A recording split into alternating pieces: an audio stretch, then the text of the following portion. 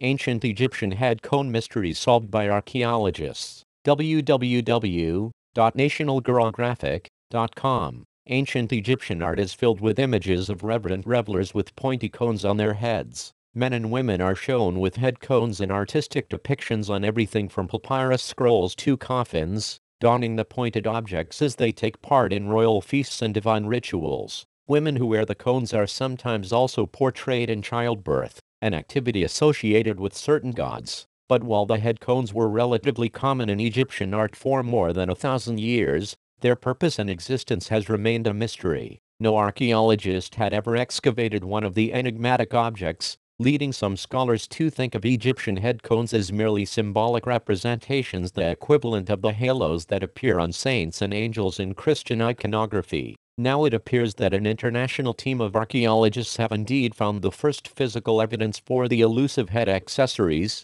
according to a new paper published in the journal Antiquity. The discovery comes from the cemeteries of Amarna, an ancient Egyptian city whose temples were erected by Akhenaten, a pharaoh thought to be King Tutankhamun's father. Hastily built in the 14th century BC and significant for just about 15 years, the city was home to roughly 30,000 people. Only about 10% were wealthy elite who were buried in opulent tombs. The rest were ordinary folks who were interred in modest burials. It was in these burials, which generally don't contain much of value, where members of the Amarna Project, a University of Cambridge-led project with funding from the National Geographic Society and other institutions, initially found the remains of head cones back in 2009. While it's been a decade since the excavations, Anna Stevens, an archaeologist at Monash University who is assistant director of the Amarna Project and co-director of ongoing research at the city's non-elite cemeteries,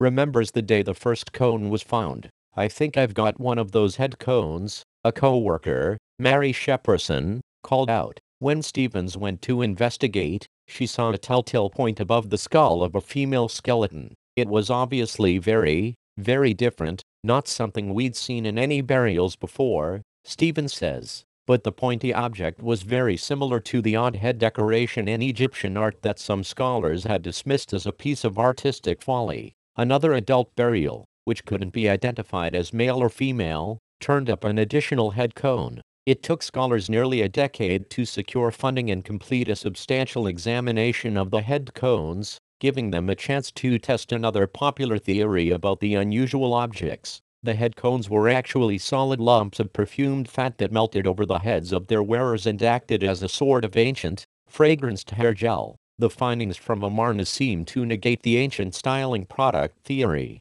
The cones weren't solid, they were hollow shells folded around brown-black organic matter the team thinks may be fabric. Both head cones had chemical signatures of decayed wax. The team concluded they were made of beeswax, the only biological wax known to be used by ancient Egyptians. Furthermore, no traces of wax were found in the hair of the most well-preserved skeleton. Given artistic associations of the objects with childbirth, and the fact that at least one of the specimens was an adult woman, the team suggests the cones had something to do with fertility. But the fact that they were found in a non-elite cemetery makes it difficult to interpret the meaning behind them. View images: the ancient cemetery in Amarna, Egypt, where the burials containing head cones were discovered. Photograph by the Amarna Project, Antiquity Publications Limited. In Egyptian iconography, the people depicted wearing the head cones were mostly elite, though some seem to have been serpents, says Nicola Harrington, an archaeologist at the University of Sydney. The Amarna tombs have less artwork than other burial sites,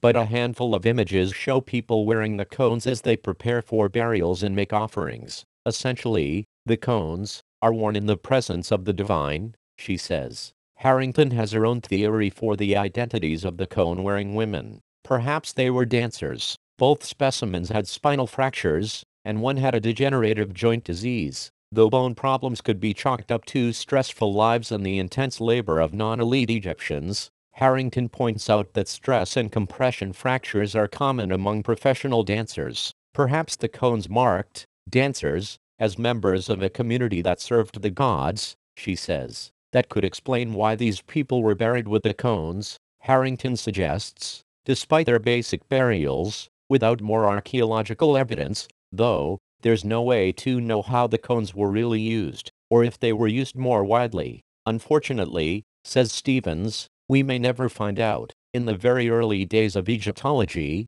the work was very rushed, a bit haphazard, she says. Today's more careful archaeological techniques will hopefully protect and identify head cones in future excavations, but their presence in earlier burials may have been overlooked completely. But even if these cones are the only two that have survived to today, the chance discovery still has value. Archaeologists know a lot about the elite in ancient Egypt from administrative records and elaborately painted tombs, but the dearth of written and artistic records of non-elite Egyptians makes their lives a lot more mysterious to modern researchers. That lack of information about the lives of the majority of people who lived in ancient Egypt makes this find even more precious and serves as a reminder of the millions of buried stories that are still untold.